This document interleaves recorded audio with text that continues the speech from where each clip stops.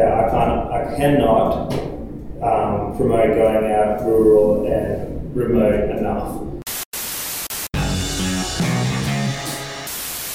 So there's a lot of issues there, and I've seen similar schools in low socioeconomic areas face those type of challenges. It could be hard for a beginning teacher to face that, especially when they've come from a private school background where this lived reality isn't something they've ever faced before. So what are the positives? What are the reasons why someone would actually do this in the first place? It's very rewarding.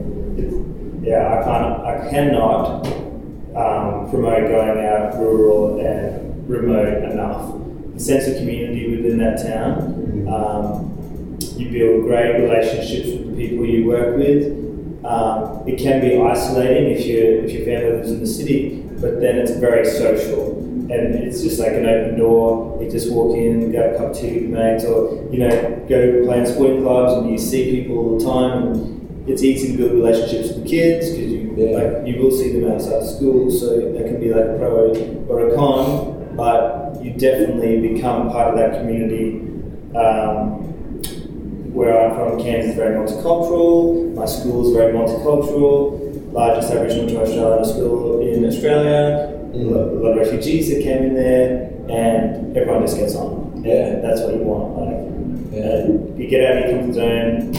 Yes, kids that come from low socioeconomic backgrounds, again, they're kids, but they can be challenging. And if you go to these schools, you'll learn behaviour management to a T, and you'll be a pro. It'll make you a better teacher. It'll make you a better teacher, definitely.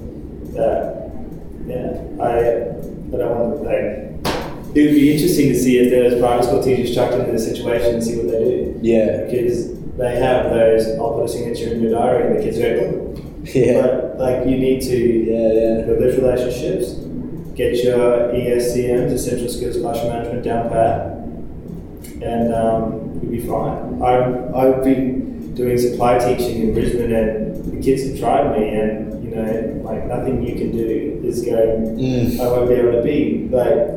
It's, anyway, it's a different part of Australia. It's a different Australia.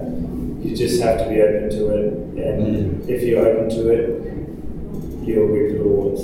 I can echo what you were saying there. I personally started off public but ended up private within my own when I was a student. And initially that's what I thought I was going to be. In my first few pracs varied wildly, but I had an experience in a really low socio-economic school, and that's made me a better educator, because like you said, there's nothing a kid can say or do that would surprise me now or really shock me.